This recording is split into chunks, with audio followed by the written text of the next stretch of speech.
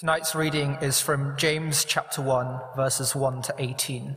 James, a servant of God and of the Lord Jesus Christ, to the 12 tribes scattered among the nations, greetings. Consider it pure joy, my brothers and sisters, whenever you face trials of many kinds, because you know that the testing of your faith produces perseverance. Let perseverance finish its work, so that you may be mature and complete, and not lacking anything. If any of you lacks wisdom, you should ask God, who gives generously to all without finding fault, and it will be given to you. But when you ask, you must believe and not doubt, because the one who doubts is like a wave of the sea, blown and tossed by the wind. That person should not expect to receive anything from the Lord. Such a person is double-minded and unstable in all they do.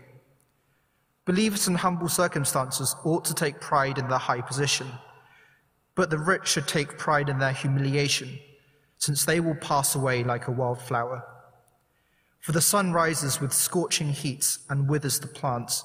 Its blossom falls and its beauty is destroyed. In the same way, the rich will fade away, even while they go about their business. Blessed is the one who perseveres under trial, because having stood the test, that person will receive the crown of life that the Lord has promised to those who love him. When tempted, no one should say, God is tempting me. For God cannot be tempted by evil, nor does he tempt anyone. But each person is tempted when they are dragged away by their own evil desire and enticed. Then, after desire has conceived, it gives birth to sin, and sin, when it is full grown, gives birth to death. Don't be deceived, my dear brothers and sisters. Every good and perfect gift is from above, coming down from the Father of the heavenly lights, who does not change like shifting shadows. He chose to give us birth through the word of truth, that we might be a kind of first fruits among all he created.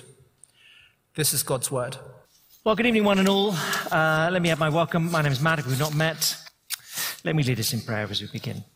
Our great God and Father, thank you for the unfailing honesty and realism of the Scriptures. Thank you that here is a passage which addresses something that we all encounter each and every day, the temptation to sin.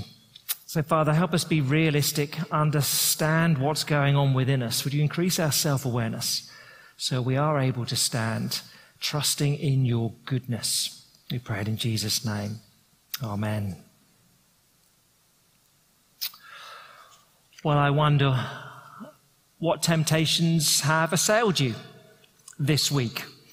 I think they come pretty thick and fast in lockdown. What would they have been for you?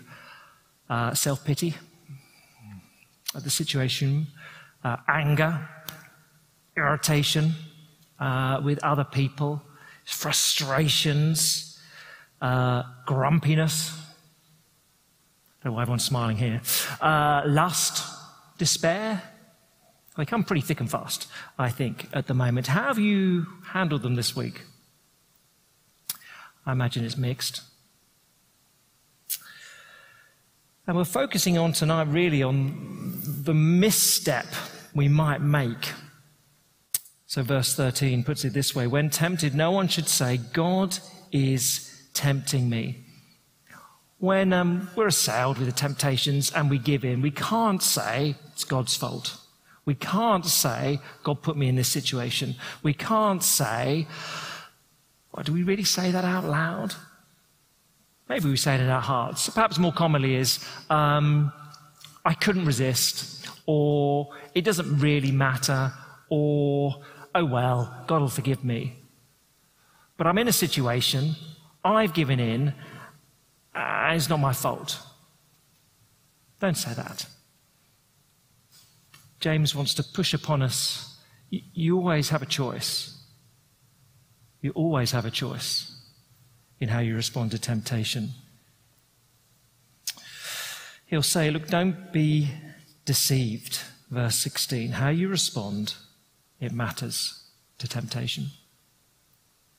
Or we might summarize it like this: when your faith is tested, don't blame God, but trust his goodness. Or, and you'll see why it's the same, when you face temptation, don't blame God. Trust his goodness. The book of James then, started to look at it. It really, in essence, how you live, it really matters, says the book of James, perhaps best known for chapter 2. What good is a faith without deeds? Useless. But you can see it even here in chapter 1. Let's just introduce one of them. But this idea, don't be deceived. Don't be deceived. It comes up 3 times. Don't be deceived that you can just say that you're a Christian and that's okay. Don't be deceived you can say, I have faith in Jesus to take me to heaven, but live without him as your Lord. Don't be deceived by that. So we'll look tonight, verse 16, don't be deceived, my dear brothers and sisters. Giving into sin, it matters a great deal. Verse 22 of chapter 1, do not merely listen to the word and so deceive yourselves. Do what it says. It's no good if you're unchanged by sermons, studies, your own personal Bible reading. If you're unchanged, what's going on? Don't deceive yourself that you are healthy state as a Christian. Or verse 26, those who consider themselves religious and do not keep a tight rein on their tongues deceive themselves. Their religion is, ouch, worthless. Oh dear. Now look, genuine faith is seen in your behavior, says James. A genuine faith in Jesus Christ, it will impact your behavior. And tonight we're thinking about how to resist temptation, because it matters that we do so. Don't be deceived. I think it doesn't really matter if we give it on temptation. It matters. It matters a great deal. Don't be deceived by that. So we're focusing on verses 13 to 18 tonight. Yeah, there's some of you would have seen in discipleship groups, the whole of chapter 1, verses 1 to 18 really is about responding to trials, or the purpose of trials. So we may have a little slide to help us. We get it. So straight away, at the beginning of chapter 1, verse 2, consider it pure joy, my brothers and sisters, when you face trials of many kinds.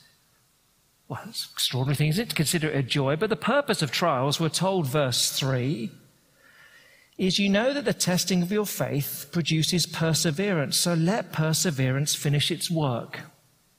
That's what's meant to happen. An external trial comes upon us, and God gives us the strength to persevere in that trial, to not give in to sin.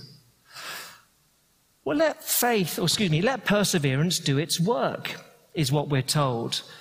It's a bit like imagine someone's in the kitchen cooking, mum or dad are in the kitchen cooking something fun, cake, biscuits, and a child comes in and goes, nice, and sort of reaches for something, and mum or dad say, no, we're not finished yet.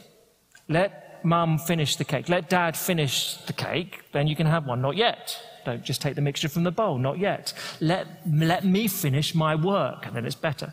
Here, let perseverance finish its work. Trial comes upon you, and you think, I just want to scream with anger. Well, don't give in. Let perseverance do its work. God is changing you.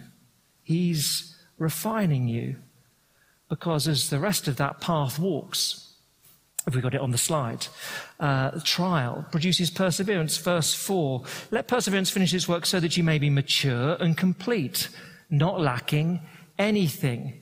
And eventually we get to verse 12, because blessed is the one who perseveres, same word, under trial, because having stood the test, that person will receive the crown of life. That's the virtuous path in chapter 1, verses 1 to 18. You face an external trial. Life is hard, but you persevere. And through that perseverance, God grows maturity. And as maturity guarantees that you'll inherit a crown of life in heaven. That's what we're meant to do. But it doesn't always work that way. And verses 13 to 18 give us the other path that we're to avoid. External trial, tempted to self-pity, and down we go. So again, when trials come and you're tempted to give in, don't blame God, but trust his goodness. So we'll look at it like this. Okay? Temptations come from our desires, verses 13 to 15. but good gifts come from our Father, 16 to 18. Okay? Temptations come from our desires, verses 13 to 15, but good gifts come from our Father, 16 to 18. First then, verses 13 to 15, temptations come from our desires. Now, it is pretty important to understand that in this passage, the Greek word to tempt is the same word as to test or to trial. And it's only context that tells you how to interpret it. But it does mean that it's the same topic throughout chapter 1, verses 1 to 18. It unites the whole section. So verse 13, when tempted, no one should say, God is tempting me. For God cannot be tempted by evil, nor does he tempt anyone. Okay. So he's never responsible for temptation, but he does test us, sends external tests on us. So, for example, 1 Peter 4, verse 12, dear friends, don't be surprised at the fiery ordeal that's come upon you to test you. Good example. So, life throws, God allows external trials to come upon us. That is no excuse to say, well, God has made my life hard, therefore I have no choice but to give in and indulge my sin. Verse 14, what's actually taking place when we face external trials? Well, it's not God is tempting you. Rather, verse 14, but each person is tempted when they're dragged away by their own evil desire and enticed. So we're facing a trial. Maybe, I don't know, maybe a marriage is really hard and the temptation is just to get out, even just for a little while with someone else, or to abort the marriage altogether. It's a trial. It's a long-running trial that's gone on for months, years maybe. Okay. But what makes it into a temptation is your own desire, we're told, verse 15. Our own internal desires. They entice us. They whisper in our ears, you'd be much happier if you got out. You'd be much happier if you had an affair. You'd be much happier if you left him. Oh, life would be easier if you left her. That's not God doing that. That's our own desires internally testing us, tempting us. Again, it's the child going into the kitchen, smelling the cookies, not quite finished, and trying to pull them out of the oven, and parent says, no, let perseverance finish its work. Our desires, they sort of entice us. Now, pause at this point. An important distinction, therefore, being made here is between temptation and sin. Temptation is not sin. We will face temptation. All of us. Everyone.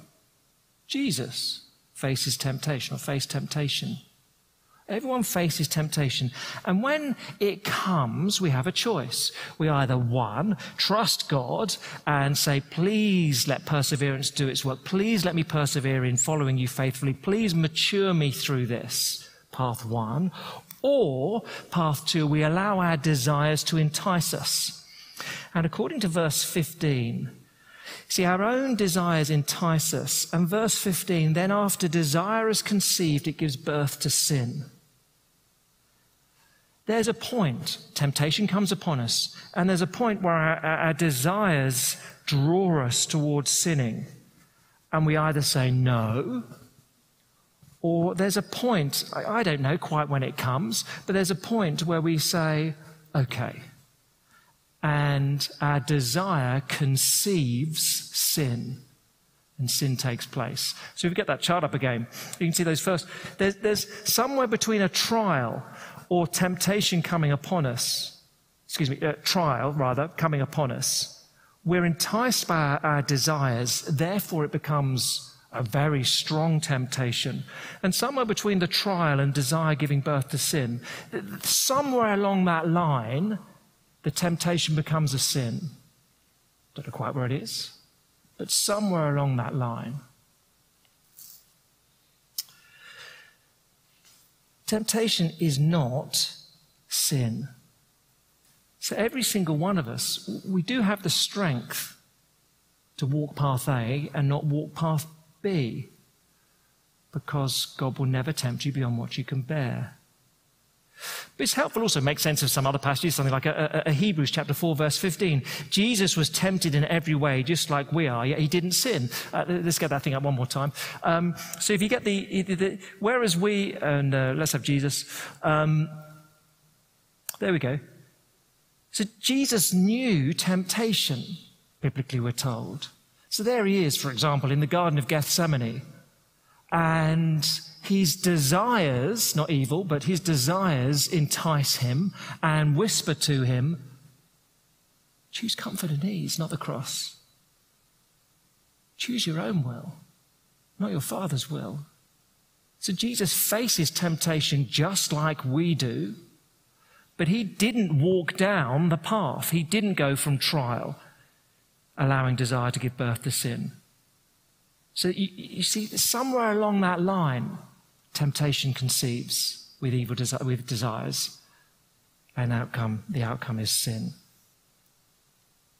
So do you see those stages? Let's get them back up again. So verse 15, let's finish the sequence. Desire is conceived, it gives birth to sin. Sin, when it's fully grown, gives birth to death. So again, James's picture is you start down a certain path, you give in to anger at a certain point, and then it becomes a habit. It becomes fully grown. It goes through its teenage years, becomes a young adult. It's fully grown as a sort of pattern of life. Well, unless there's repentance, that's going to lead you right away from Jesus. It's going to lead you to spiritual death, eternal death, eventually. Which path will you walk down, says James. I think realistically, we often, not always, but sometimes we do know the moment in our heads where we're really aware of the choice. We're facing a difficult situation. Temptation comes. Our evil desires start to sort of entice us to give in to temptation. And sometimes we're really aware of it and think, maybe I shouldn't, but oh, stuff it, I will. Sometimes we're aware of that. We think the consequences can't be that bad. But James says, no, you're developing habits here. These sins can grow up. Just be careful. Repent.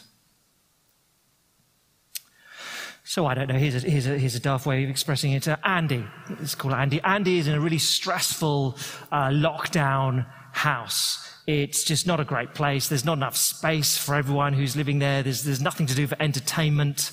There's one 20-piece jigsaw that they've done 5 billion times, and the internet is broken, so they can't even watch Netflix. It's just a boring house. There's far too little space, and they're just all getting on one another's nerves a little bit, nothing dramatic. Anyway, one day it's cold. One day Andy comes down for lunch. He thinks, I'll make myself a nice toasted sandwich. Someone else has finished the bread. There's no bread in the house. And he has a choice. He has a choice. Could do A, which is, probably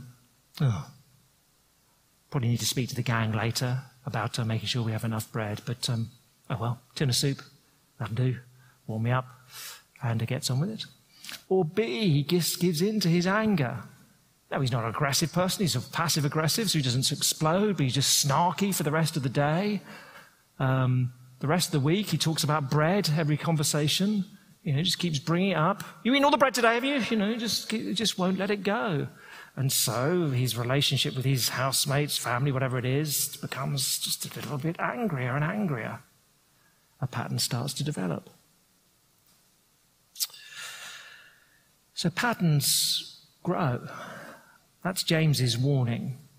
Not that every time you bungle, every time you stumble and give in to sin, right, that's it, spiritual death. He's not saying that. He's not saying that.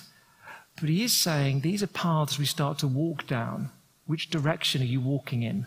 If you're conscious that you've given in to a certain pattern of sin, of temptation, repent. Turn around. Trust God. So don't blame God. Don't blame God or circumstances. Life will throw all kinds of trials at you, but temptations come from within. Temptations come from our sinful desires. By contrast, verses 16 to 18, good gifts come from our Father. Okay, verses 16 to 18, good gifts come from our Father. Verse 16, don't be deceived, my dear brothers and sisters, referring back to verse 13, this false idea that God is tempting me. No, don't be deceived. It's your own desires which take an external trial and turn it into an internal temptation. Don't be deceived. And don't blame God, because verse 17, every good and perfect gift is from above, coming down from the Father of the heavenly lights, who does not change like shifting shadows. Every good and perfect gift is from above. Literally, every good giving and every perfect gift comes from above. I mean, sort of almost nonsensical language. Every good giving and every perfect gift. In other words, all you have, which is good, comes from above. It strikes me there's at least three aspects to that here. First, just everything we enjoy. Everything we enjoy. It is so important in resisting temptation to know that God is good. He is a good Father. And everything you have which you enjoy is from Him. For many years we had a children's book in the house based upon this verse. And it's called Count Yourself to Sleep. And I don't remember it all, but the chorus line was, count yourself to sleep. Count yourself to sleep. Before you wink, before you blink and think you're going to nod, count each good and perfect gift. They all come from God. And teddy bears and chocolate and cakes and all sorts of things. We went through a whole long list of things in the verses. Twee? Yeah. But very healthy. Count yourself to sleep by giving thanks. I can't remember, I think I told the evening or the morning congregation, but my mother in the last few months of her life, in terrible pain, dying of cancer, and the misery, lockdown, loneliness, all sorts of, miserable. It was miserable in many, many ways. But she would often say, there's always something in the, I go to bed, and there's always at least something in the day I can really give thanks for. It's a discipline. It's a habit to find that sometimes. It's very healthy. So everything we enjoy, He gives good gifts. Secondly here, another aspect here, must be the trials which mature us in context. They are a good gift.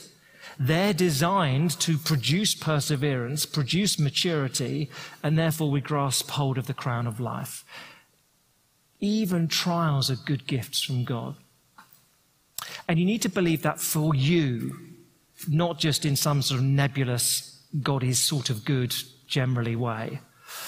We were going to start going through the book of Ruth and this evening, and Ruth chapter 1, so let me do it anyway. Ruth chapter 1, Naomi loses her husband, her two sons, and then she makes two contradictory statements, and the commentators don't know quite what to do with them, because on one hand she says to her two daughters-in-law, may the Lord bless you.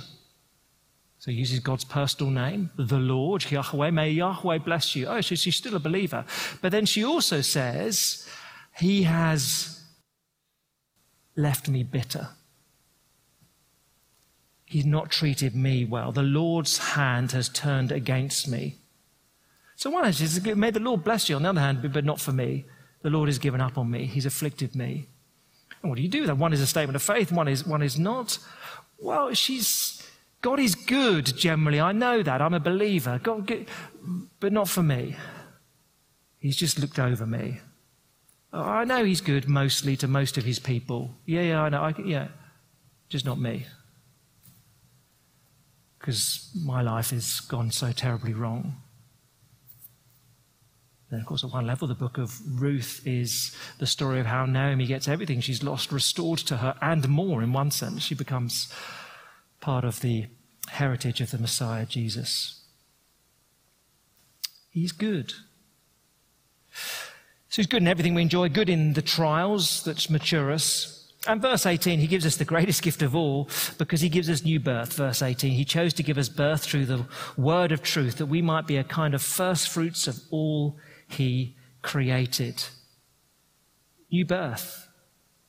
A believer on your way to heaven with God's Spirit dwelling within you so you do have the strength to live differently.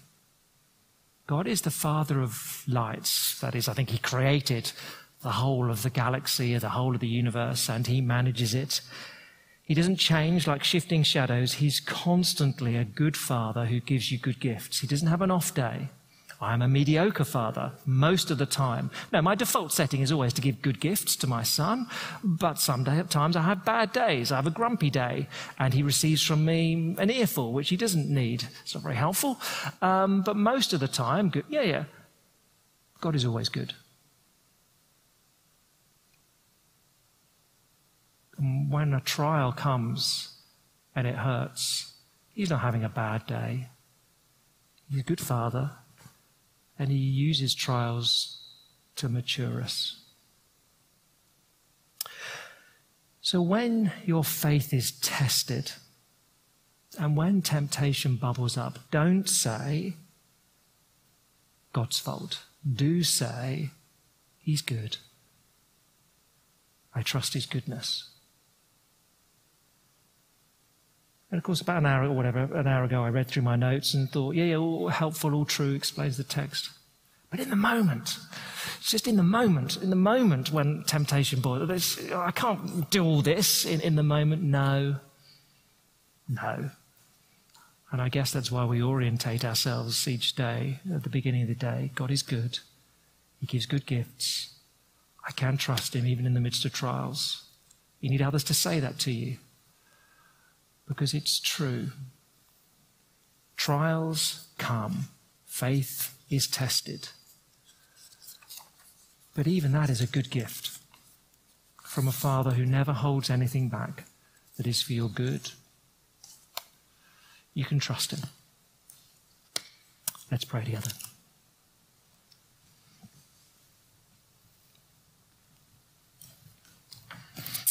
Father, thank you for gritty realism here in James chapter 1. We all know that we can walk down that path, the path of temptation, the path of allowing sins to entice us, allowing them to grow up, of sin being conceived and taking place. We know that. Father, we know also that you're good. But Father, I pray this evening, would your goodness and would our trust in your goodness allow us to resist sin and not blame you, but look to you and give thanks. We pray it in Jesus' name. Amen.